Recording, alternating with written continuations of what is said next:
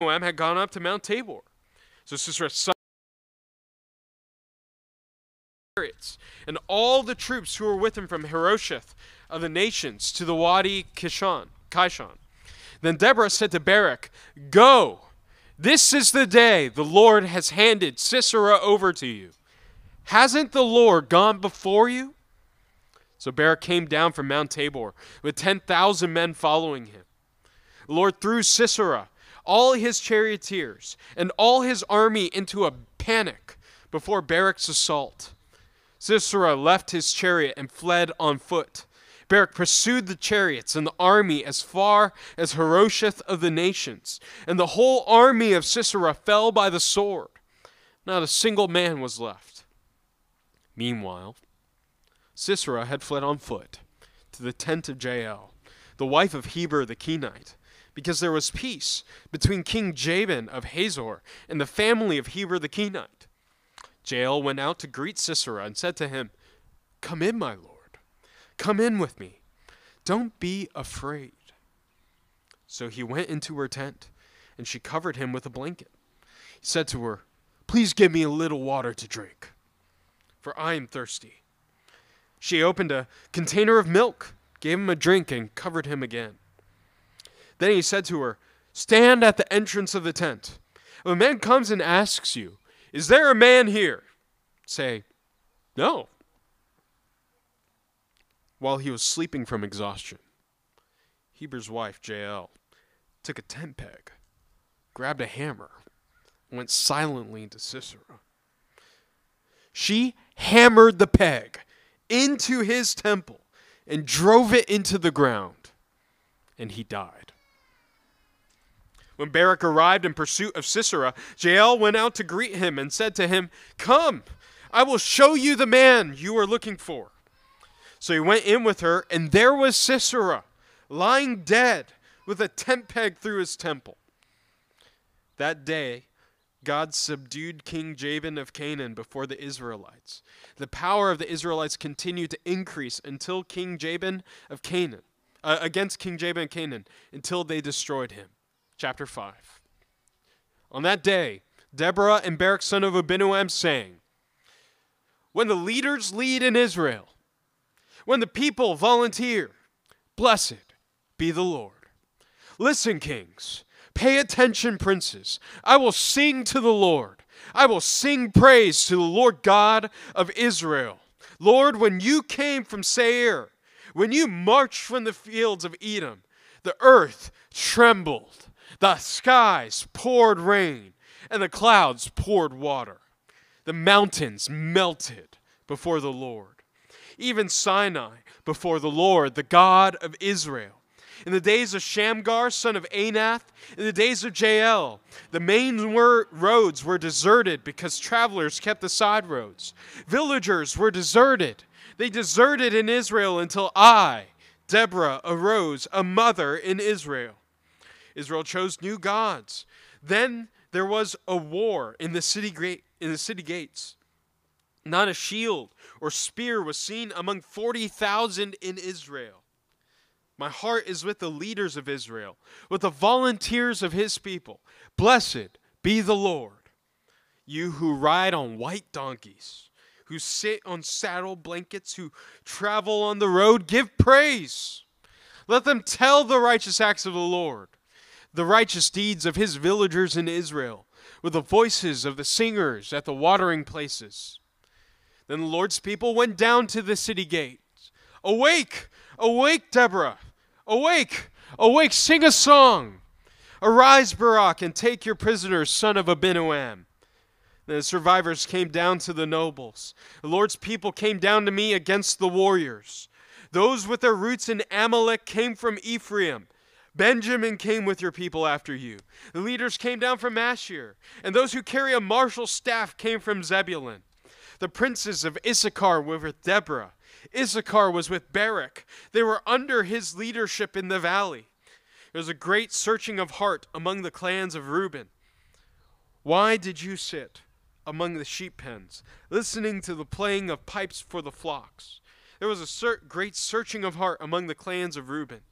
Gilead remained beyond the Jordan. Dan, why did you linger at the ships? Asher remained at the seashore and stayed in his harbor. The people of Zebulun defied death.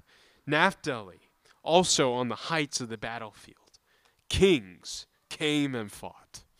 Then the kings of Canaan at Taanach by the waters of Megiddo. But they did not plunder their silver. The stars fought from the heavens. The stars fought with Sisera from their path. The river Kishon swept them away. The ancient river, the river Kishon. March on, my soul, in strength. The horses' hooves then hammered. The galloping of his stallions. Curse Meroz, says the angel of the Lord. Bitterly curse her inhabitants, for they did not come to help the Lord with the warriors. Most blessed of women is Jael, the wife of Heber the Kenite. She is most blessed among tent-dwelling women. He asked for water. She gave him milk. She brought him cream in a majestic bowl. She reached for a tent peg, her right hand for a workman's hammer. Then she hammered Sisera. She crushed his head. She shattered and pierced his temple. He collapsed. He fell. He lay down between her feet. He collapsed. He fell between her feet. Where he collapsed, there he fell, dead. Sisera's mother looked through the window. She peered through the lattice, crying out, "Why is his chariot so long in coming? Why don't I hear the hoofbeats of his horses?" Her wisest princesses answer her. She even answers herself. Are they not finding and dividing the spoil? A girl or two for each warrior. The spoil of colored garments for Sisera, the spoil of an embroidered garment or two for my neck. Lord, may all your enemies perish as Sisera did. May those who love him be like the rising of the sun in its strength. And the land had peace for 40 years. Let's pray.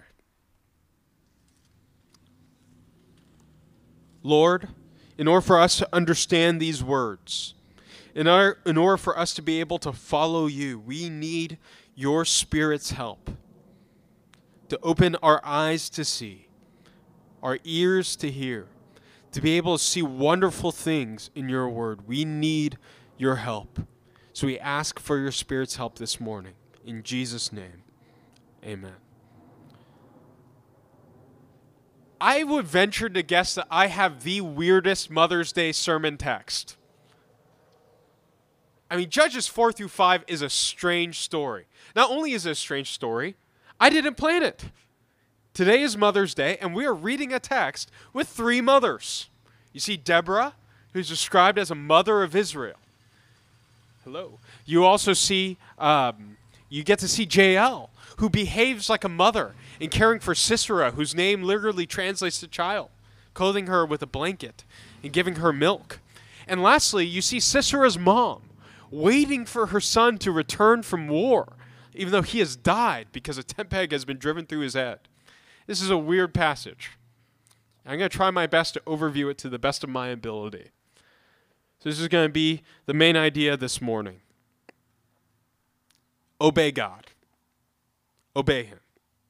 Obey God. There are going to be 3 aspects to obeying God that we can see in this passage. Firstly, you remember God's commands. You remember God's commands. Secondly, you see God's deliverance. You see God's deliverance. And thirdly, you celebrate God's victory. You celebrate God's victory. We're going to begin with remember God's commands. Let's look down to chapter 4, verse 1. The Israelites again did what was evil in the sight of the Lord after Ehud had died. We've heard this a few times now. The Israelites do what's evil in the sight of the Lord again. They do it again. And notice a few things here. First thing to notice is that sin still persists. Sin persists. Even though Ehud, their leader, had died, sin still persisted. Just because they obeyed God in the past in conquering the king Eglon did not mean that they were going to continue to obey God that day after Ehud had died. Just because you obeyed yesterday doesn't mean that you're going to continue to obey tomorrow. Just because you obeyed yesterday doesn't mean that you won't disobey tomorrow. Just because you obeyed yesterday doesn't mean that you won't disobey today. Notice also that this evil was done in the sight of the Lord. Even though Israel forgot the Lord did not forget them. Every single sin that Israel committed was committed in the sight of the Lord. God saw all of it. Friends, we are experts at minimizing our own failures and maximizing the failures of others. I dealt with this in a conflict last night with my sister. I had to confront my own failures. And while I tried to talk myself out of that hole, at some point I had to drop the shovel. We are experts at ignoring our flaws and maximizing the flaws of those around us. But the reality is that God doesn't just listen to our testimony. He sees reality. He sees everything that we do. See, there's three sides to every single conflict or sin that you commit. There could be your side. There's a side of those that you may wrong. And then there's God's side. And he sees everything with crystal clarity. And Israel has no excuse. They do what's evil in the Lord's sight again. Let's read from verse 2. So the Lord sold them to King Jabin of Canaan, who reigned in Hazor. The commander of his army was Sisera, who lived in Harosheth of the nations. Then the Israelites cried out to the Lord because Jabin had 900 iron chariots, and he harshly oppressed them 20 years. God sold them to King Jabin of Canaan, who reigns in Hazor. And what's fascinating about this story, this king that's being brought up, is that this king appears in Joshua chapter 11. It's like a callback, right? It's like a superhero movie where you finally defeat the bad guy and the bad guy shows up in the next movie. And the Israelites in Joshua 11 had fought this king and won. In fact, the way that Joshua describes their victories, that he says this, he says, they struck down everyone in it with a sword, completely destroying them. He left no one alive. Then he burned Hazor. I mean, that is complete decimation. He left no one alive. He completed that task. And yet, King Jabin is back. And he's back for blood. In fact, he conquers Israel. He takes over. You see, just because you conquer God's enemies yesterday doesn't mean they won't be back today. You can completely destroy King Jabin, and he'll be back tomorrow. And his commander, Sisera, is the one who's living in Harosheth of the nations, which is a region in Galilee. And so Israel cries out to the Lord because of Jabin's 900 iron chariots. And Jabin harshly oppresses them for 20 years. Now, we don't think much about iron chariots today. You don't see iron chariots in the Middle East or in other aspects of warfare. But iron chariots in that day were really overpowered. They were amazing. I mean, if you were to have an army of just men, and you were to have an army with iron chariots, you can have a lot more done. I mean, men have to walk and run and then fight on foot. And that's tiring. When you're fighting with a guy one-on-one, mano-a-mano, like there's lots of parts of the body that you can fight. But what happens with the iron chariot is now I'm not running anymore. I'm just standing in this little carriage thing. And now this horse is doing all the running for me, which means I have a ton of energy. Not only that, if I'm going to fight a man, he can't really hit me because I'm surrounded by a metal cage that prevents them from being able to strike me with their sword. And all I do is I ride on this horse carriage thing behind them, and I get to play hack-a-slash. No one's able to hit me, and I'm just reaching down and hacking off their heads from the top. Iron chariots are super overpowered. And so it makes sense that Jabin's chariots would provide this huge advantage in taking over. And so the Israelites cry out to the Lord because they're not able to do it. And so far, it's typical of all the other stories of the judges that we've heard so far. I mean, Israel falls away. Lord sells them over to a pagan king. And then that king harshly rules over them. And then Israel cries out to the Lord. This happens over and over and over again. But then something changes in this story.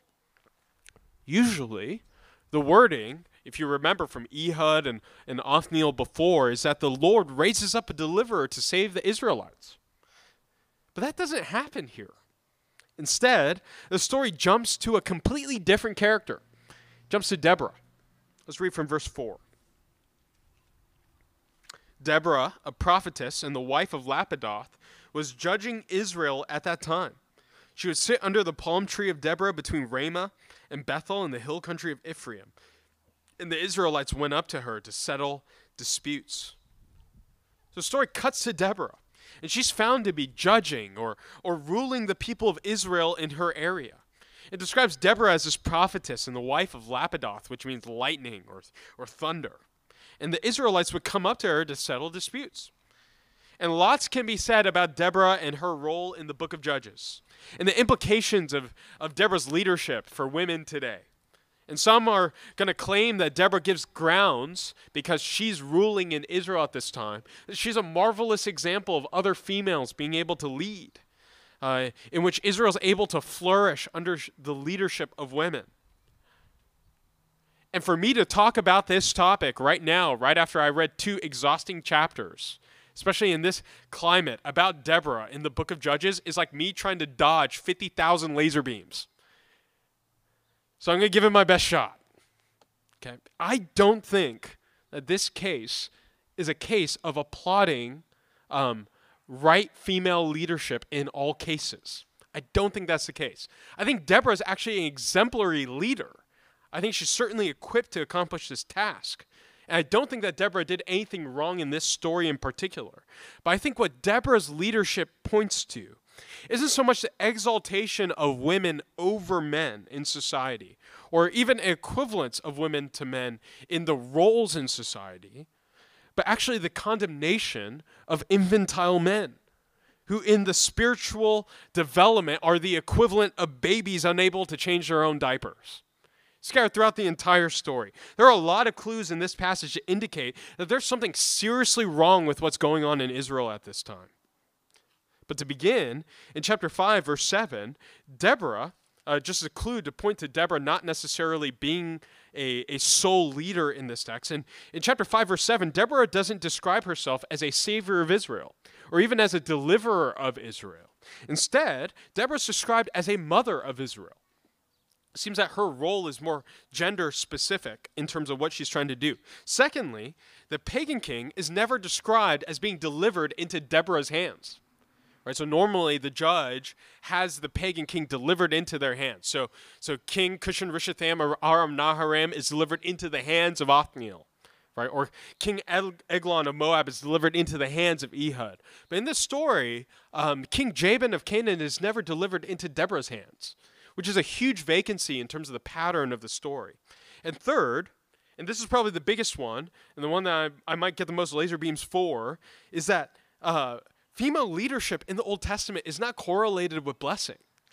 It's actually correlated as a symptom of poor leadership and a condemnation of the nations. So I'm not going to be the one who says this. I'm just going to read Isaiah chapter 3, 11 through 12. It says this. It says, "Woe to the wicked! It will go badly for them. For what they have done will be done to them." And then he describes the evil that's being done. "Youth oppress my people, and women rule over them. My people, your leaders, mislead you. They confuse the direction of your paths. So God's speaking in Isaiah 3, and a symptom of poor leadership in Israel is that women are ruling over the people. Now, I don't think that verses like these in the Old Testament have much bearing on whether we think that a woman is capable or qualified to be president. But it does let us know how the Old Testament perceives women leading in society. Is that something to celebrate here? It's actually indicative of something worse. It's indicative of the poor state of society. At the same time, I don't want to make it sound like I'm being anti-woman with my description of this. This text is not anti-woman. It's anti-bad men. Notice where Deborah is ruling in Judges 4. It says that he's ruling in the hills between Ramah and Bethel. Now, the Ark of the Covenant is in the temple in Bethel, over there on the hill. But Deborah is prophesying not in the temple like she likely would be if she was a prophetess. She's actually prophesying outside of the city. She's prophesying outside of the temple, away from them. And the reason why she's likely doing that is because Israel is not in a good place. Israel is doing what's evil in the Lord's sight. And whenever Israel does what's evil in the Lord's sight in the book of Judges, it always involves them worshiping idols. And so they're likely worshiping Baal, the god of thunder, which means that even the prophets, even in the temple of the Lord, are likely worshiping false gods. And so Deborah doesn't teach in there because she doesn't associate herself with those so-called prophets that were likely false prophets in Bethel. Deborah instead plants herself outside of the camp. Not because she's trying to start some kind of feminist uprising, but because she is rightfully rejecting corrupt leadership from unworthy men. Those men were leading Israel astray, and Deborah, being a godly woman, is saying no. So let me make something absolutely clear.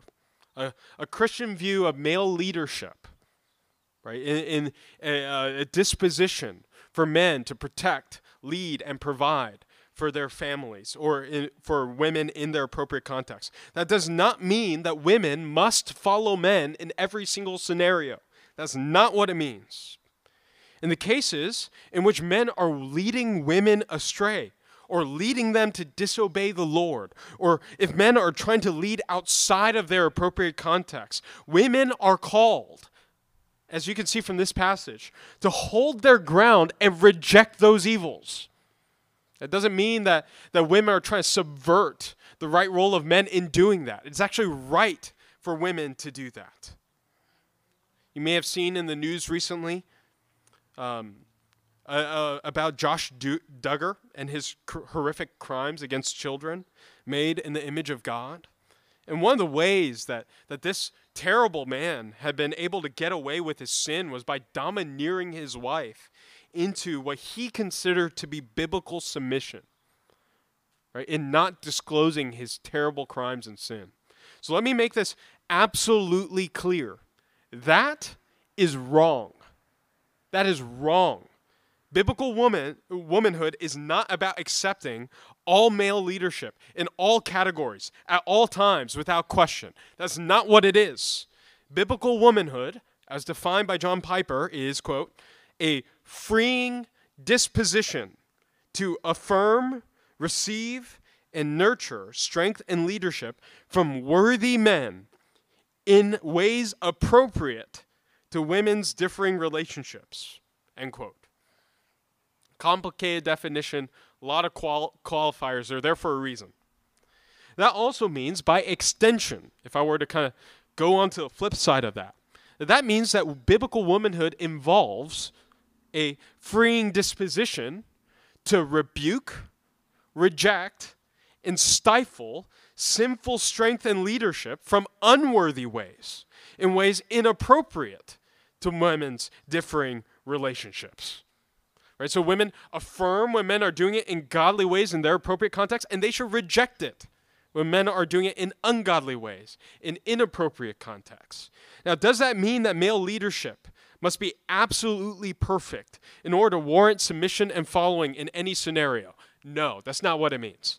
But there is a huge chasm between sinful leadership and imperfect leadership.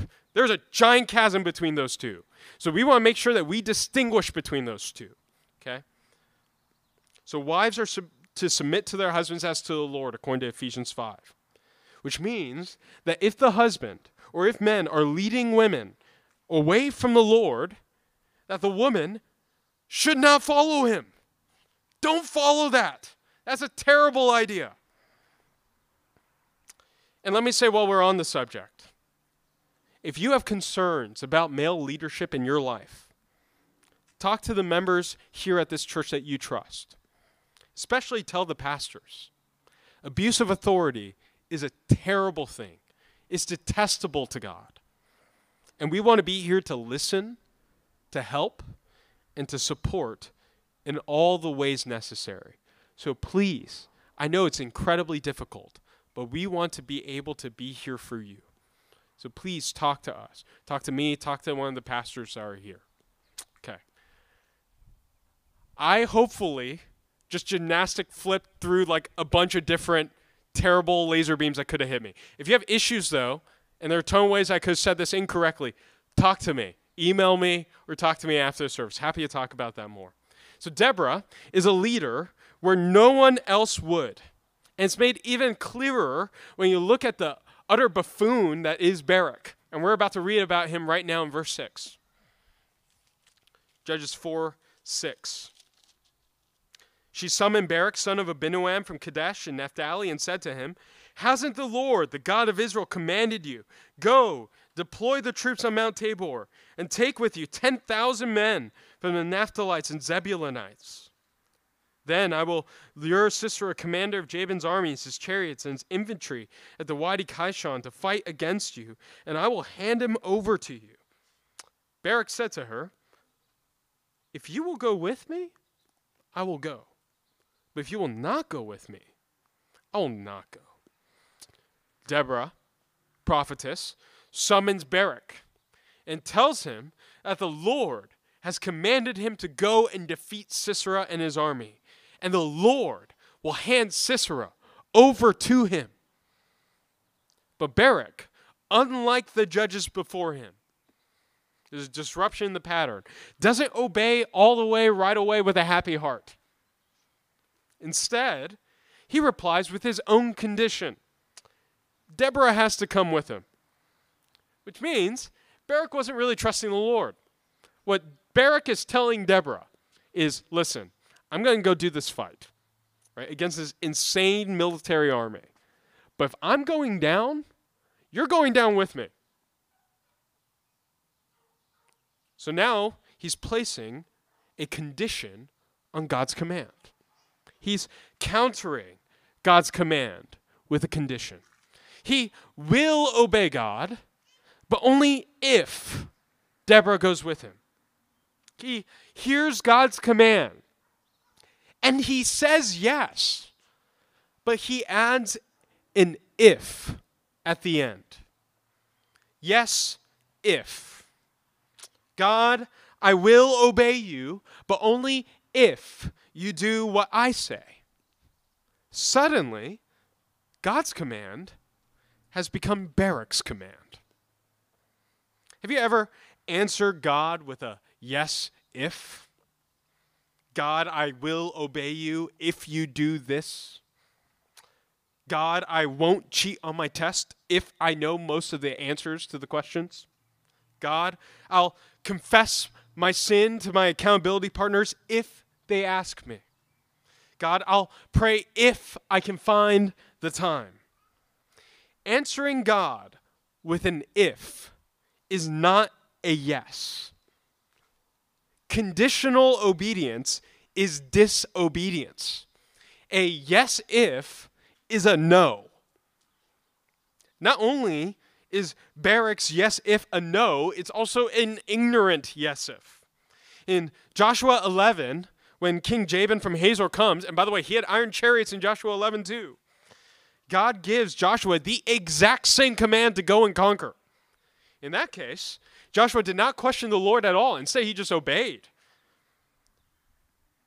And throughout the whole chapter, it's described as Joshua's acting, quote, as the Lord told him. He conquered as the Lord told him. He killed as the Lord told him. If God said it to Joshua, it was enough for him. He did it. But what if Joshua was afraid?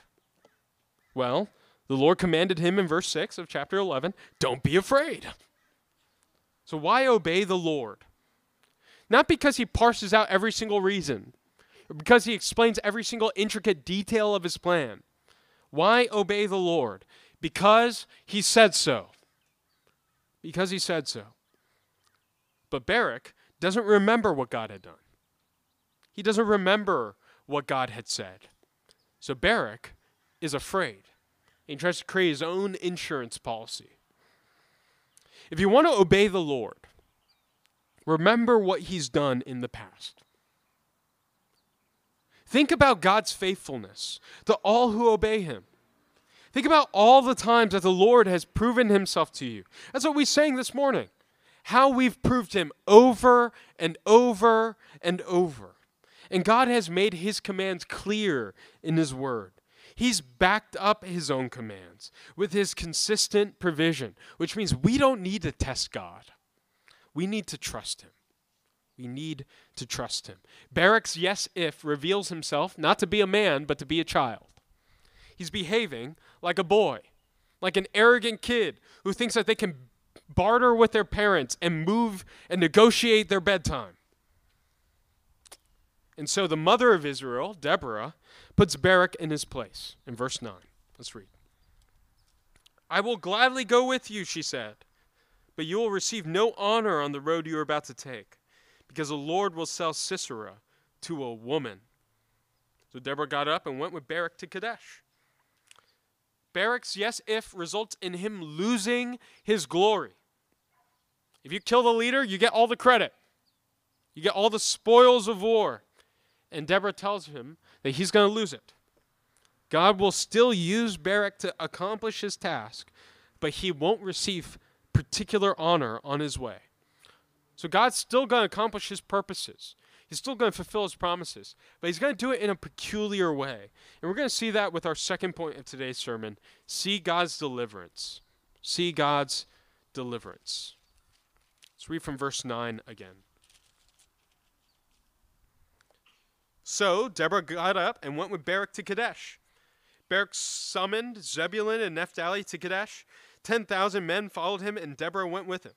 Now Heber the Kenite had moved away from the Kenites, the son of Hobab, Moses' father-in-law, and pitched his tent beside the oak tree of Zaananim, which was near Kadesh. So Deborah prepared for battle. And then there's a strange aside about Heber the Kenite, who's living near Kadesh, the enemy where the enemy or the area where the enemy was kind of around in terms of location. Now, if you didn't know that the name Heber was a character in the Bible, here you go. And I wrote in my manuscript to find Heber and point at him and be like, "Hi, Heber, you made it!" But he's not here, so I can't do that. So, hi, Heber, you made it, man. Verse 12. It was reported to Sisera that Barak, son of Abinoam, had gone up to Mount Tabor. Sisera summoned all his 900 iron chariots and all the troops who were with him from Harosheth of the nations to the Wadi Kishon. Then Deborah said to Barak, "Go! This is the day the Lord has handed Sisera over to you. Hasn't the Lord gone before you?" So Barak came down from Mount Tabor with 10,000 men following him. Sisera finds out that there are troops in Mount Tabor, so he summons all his army with his overpowered iron chariots and goes to battle next to the Wadi Kishon River. And then this epic moment happens where Deborah turns to Barak and calls him to go. The Lord has gone before him and handed Sisera over to him. But what does that mean? I mean, was Barak just acting in faith? And is Deborah just giving Barak like a pep talk for what he's about to do? Because if you look at the structure of the story, what Deborah says in verse 14 to Barak is the peak of the story. This is kind of the epic moment that's supposed to happen. It's supposed to be the aspect of the story that the reader focuses on the most. So was Barak just acting in faith there? Is Deborah telling Barak to just trust the Lord's words, that he was doing something? I actually don't think that's the case. I think that God was acting in a visible way at that moment to show Barak that he can fight. And there's clues in the Song of Deborah and Barak. And you can see that in verses 1 through 5. Let's read chapter 5, 1 through 5 together. Or verses 4 through 5. It says this: Lord, when you came from Seir, when you marched from the fields of Edom, the earth trembled, the skies poured rain, and the clouds poured water. The mountains melted before the Lord, even Sinai before the Lord, the God of Israel. So after the victory, Deborah and Barak are getting together and singing about what God had done. They call back to when the Lord marches from Edom, and the earth shakes, and the skies rain, and the clouds pour water. Which is pretty interesting. I mean, that when Deborah and Barak are celebrating what God's doing in their own battle, they're describing a thunderstorm. They're describing a thunderstorm. Clouds are pouring forth water. The earth is shaking. The skies are giving forth water. And you could see that also in chapter 5, verses 19 through 21. The kings came and fought. And the kings of Canaan fought at Taanach by the waters of Megiddo. They did not plunder their silver. The stars, the sky, fought from the heavens. The stars fought with Sisera from their path. The river Kishon swept them away. The ancient river, the river Kishon, march on, my soul, in strength.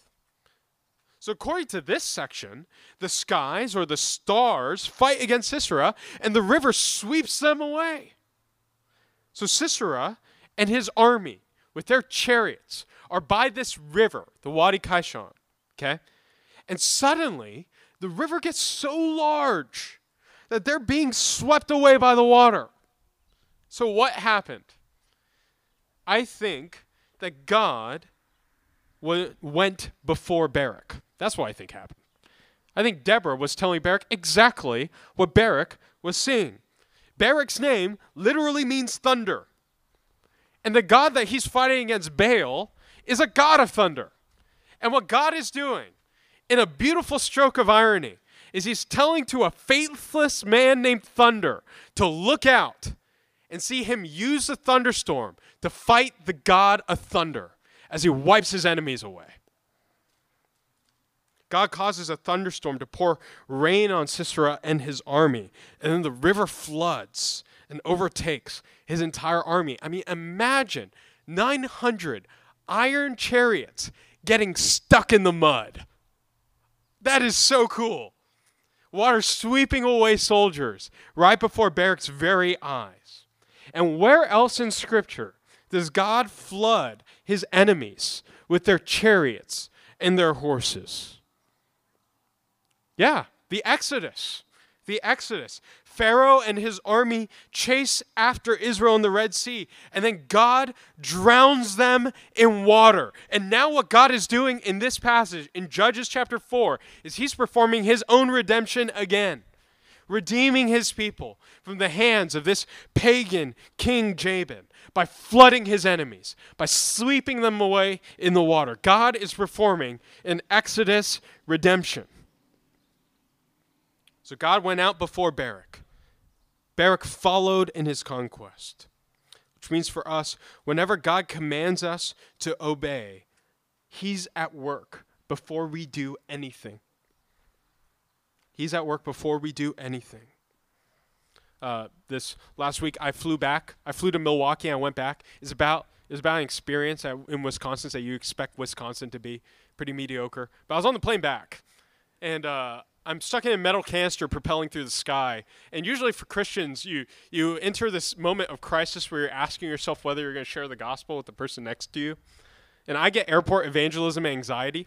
And so my rule generally is when the person next to me puts on their headphones, I have the green light, right? They just close themselves off to the gospel. So I put on my headphones, I do my thing, right? So I'm waiting, and the person next to me isn't doing that. and she's sitting next to me, and she seems very sweet, but I'm not saying anything, so I'm just sitting there. I'm having an existential spiritual crisis. And then she turns to me and asks me about my phone. And I told her about my phone. I was like, yeah, I like it. She's like, wow, it's so big, the screen's so big. I'm like, yeah, I use it for when I preach.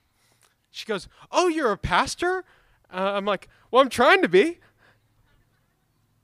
I'm thinking, like, is she going to say anything? And then she's like, oh, that's great. And then she puts her headphones on. I'm like, whew. So I put my earphones on. I'm going throughout my day. Towards the end of the flight, as we're descending, she takes off her headphones and asks me again about my phone. I told her, like, yeah, it's pretty great and stuff. Yeah, I use it. And then she says, so you're a pastor? I'm like, not yet. I would like to be. And she said, well, tell me more about that. I'd love to hear about you being a pastor. And so I'm like, okay. So I tell her, and I ask her, like, did you grow up a Christian? Like, what would you say your faith background is? She's like, I grew up a Lutheran. I'm like, okay. And I was like, what would you say that the main message of Christianity is? And she said, I don't know, like, do unto others as you would do unto them. Moment of silence. I just sit there nodding as I'm confronting my own idol of comfort. And then she leans into me and she looks me dead in the eyes and she says, this is so interesting. What do you think the main message of Christianity is? I was an idiot. She was godlier than I was in that moment. And I got to share the gospel with her. You can be praying for her. Her name's Jessie. She was very excited to hear about Christianity. She lives in Newport Beach. She's going to buy a copy of What is the Gospel, hopefully, and read it, and then call me. So we're going to hang out at some point. Be praying for that. God was working. I just wasn't looking. Think about it. I mean, seriously, think about it. Where has God gone before you? Where is God sending you? Ephesians 2:10 says that God has good works prepared beforehand for us to do. God has commanded you to obey him in sharing the gospel, in practicing godliness, in loving others. He's predestined good works from the beginning of time for us to participate in. We have the privilege of seeing where God is moving or trusting that he's moving and acting in them. And sometimes that means that we don't see things clearly. But when we don't, we trust that God's working all things together for his good. Go. Haven't you seen that the Lord has gone before you? And so Barak and his army charged down Mount Tabor into battle. I don't have a ton of time, so I'm just going to have to describe the story to you.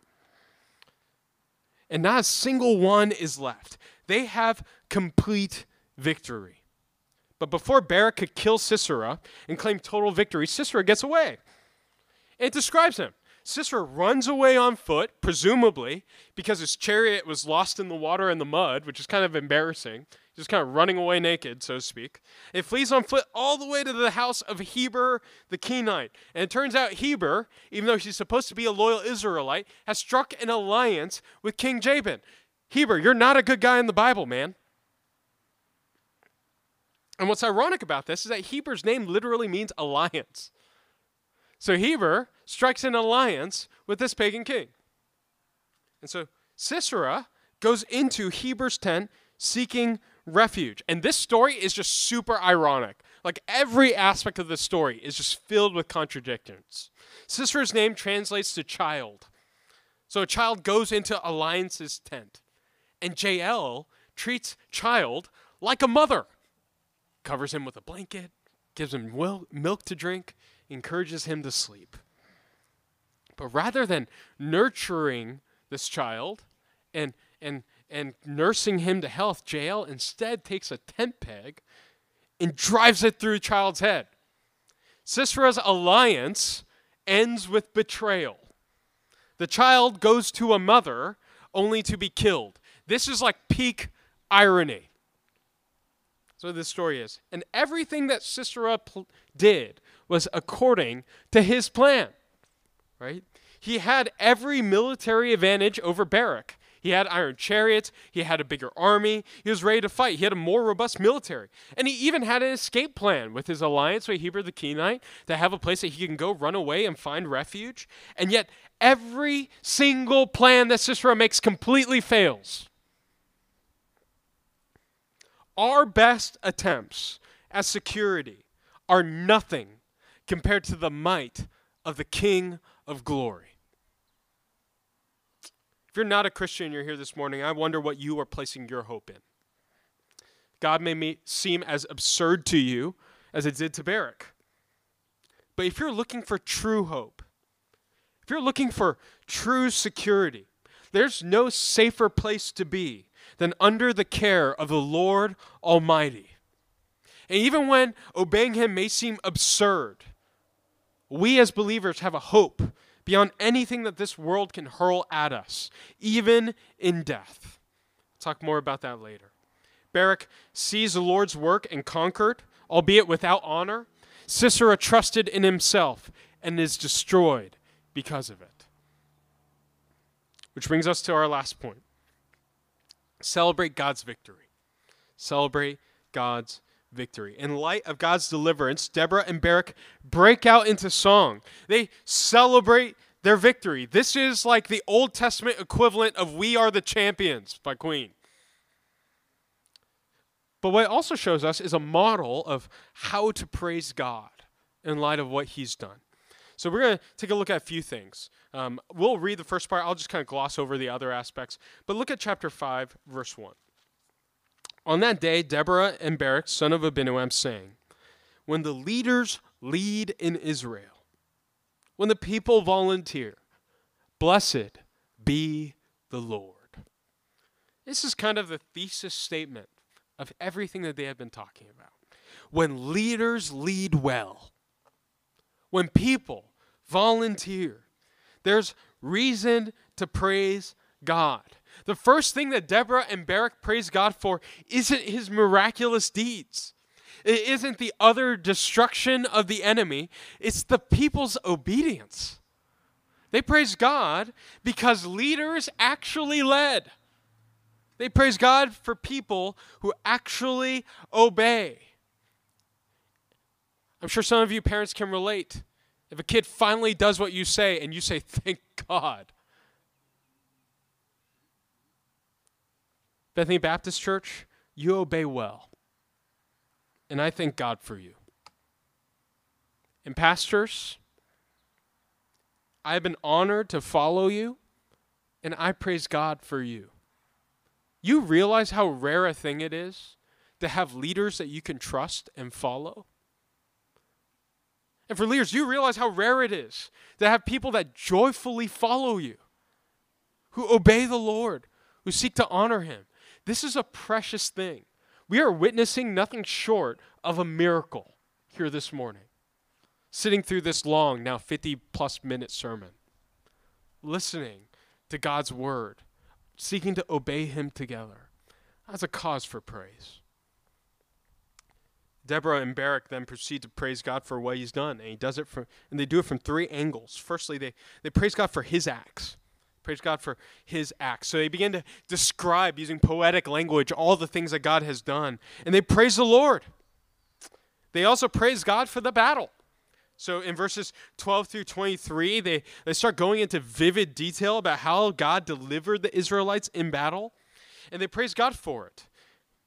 And the last thing, and the thing that we're going to focus on for the rest of the sermon, is that they also praise God for the defeat of their enemies. And it cuts this interesting interlude of Sisera's mom. So let's read that from verse 24. Most blessed of women is Jael, the wife of Heber the Kenite. She is most blessed among tent-dwelling women. He asked for water. She gave him milk. She brought him cream in a majestic bowl. She reached for a tent peg, her right hand for a workman's hammer. Then she hammered Sisera. She crushed his head. She shattered and pierced his temple. He collapsed. He fell. He lay down between her feet. He collapsed. He fell between her feet. Where he collapsed, there he fell dead. Sisera's mother looked through the window. She peered through the lattice, crying out, "Why is his chariot so long in coming? Why do I hear the hoofbeats of his horses?" Her wisest princesses answer. She even answers herself. Are they not finding and dividing the spoil? A girl or two for each warrior? The spoil of colored garments for Sisera? The spoil of an embroidered garment or two for my neck? Lord, may all your enemies perish as Sisera did. May those who love him be like the rising of the sun in its strength. There's something off-putting about celebrating the death of an image bearer like this. I mean, it's like time slows down. It's almost like the slow motion scenes that you see in the Justice League in terms of the hammer moving and then crushing Sisera's head, and then it falls like 3 times, instant replay over and over again. They are really dwelling on this. It's not just a necessary consequence of what happened. They are celebrating the death of this man. And there's something in us that might feel off about that. That makes us feel uncomfortable with that. So there's a few things for us to note as we think about this kind of strange description of what's going on with Sisera here. The first thing is that Sisera was not a good guy. Sisera was not a good guy. I mean, think about it. The way that the women comfort Sisera's mom as she waits is the thought that Sisera must have won is out pillaging and abusing women. That's her comfort. Sisera isn't exactly an innocent victim. He's an evil man.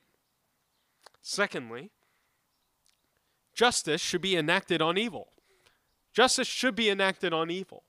That's not a bad thing. That's actually a good thing for justice to be enacted on evil. And thirdly, God alone is the perfect judge. God alone is the perfect judge. And God enacts justice perfectly. And he punished Sisera exactly the way he deserved. The reason why we may hesitate to have such kind of terrible judgments on individuals is because our sense of justice isn't always perfect. We get it wrong. Governments can also get it wrong. And we need to have space for that kind of error when we think about society as we seek to pursue justice together. At the same time, God's justice is perfect. There's no question mark behind what had happened to Sisera. Sisera got exactly what he deserved. But when we think about ourselves, we may also view ourselves to be terribly wicked. I mean, think about it. We cower like Barak, and we are just as worthy of condemnation as Sisera because of our sin. So where do we turn? We turn to Jesus. If you're not a Christian, this is the main message of Christianity. This is what we would call the gospel. That God is a holy, good God. And he created us to enjoy and obey him. But instead of obeying him, we disobeyed and we rebelled against him. It's because of our disobedience that we deserve right justice, just like Sisera. All of heaven would celebrate that God enacted perfect justice on us as he throws us into hell. But God, in his kindness, instead of sending punishment, sent his Son, Jesus Christ, truly God and truly man. And he lived the perfect life that we never could. And Jesus himself stood on the same mountain that Barak did, Mount Tabor. And Jesus revealed himself in the transfiguration, in all of his resplendent glory. And he went down from Mount Tabor into battle. But the battle that Jesus fought wouldn't be against flesh and blood. He would not put a single sword against you or I. Instead, Jesus would put the hammer of justice on himself, pinned on the cross, thorns on his temple. God's wrath was poured out on him instead of us. Jesus was immersed into the seas of death. He died the death that we deserve to die. But on the third day, he rose from that sea victorious over sin and death. And he reigns right now at the right hand of the Father. Which means that if you turn from your sin and you trust in him, you will not receive judgment that you rightly deserve. Instead, you'll receive eternal life and joy. And that's precisely why we can praise him. We can praise God for his work in us. We can thank God for his mighty acts. And we can thank God for crushing the head of sin beneath his feet, trampling sin and death forever. If you have your bulletin, go ahead and look at the page after the sermon. Let me find it here. Page 13. Page 13. Look at verse 3.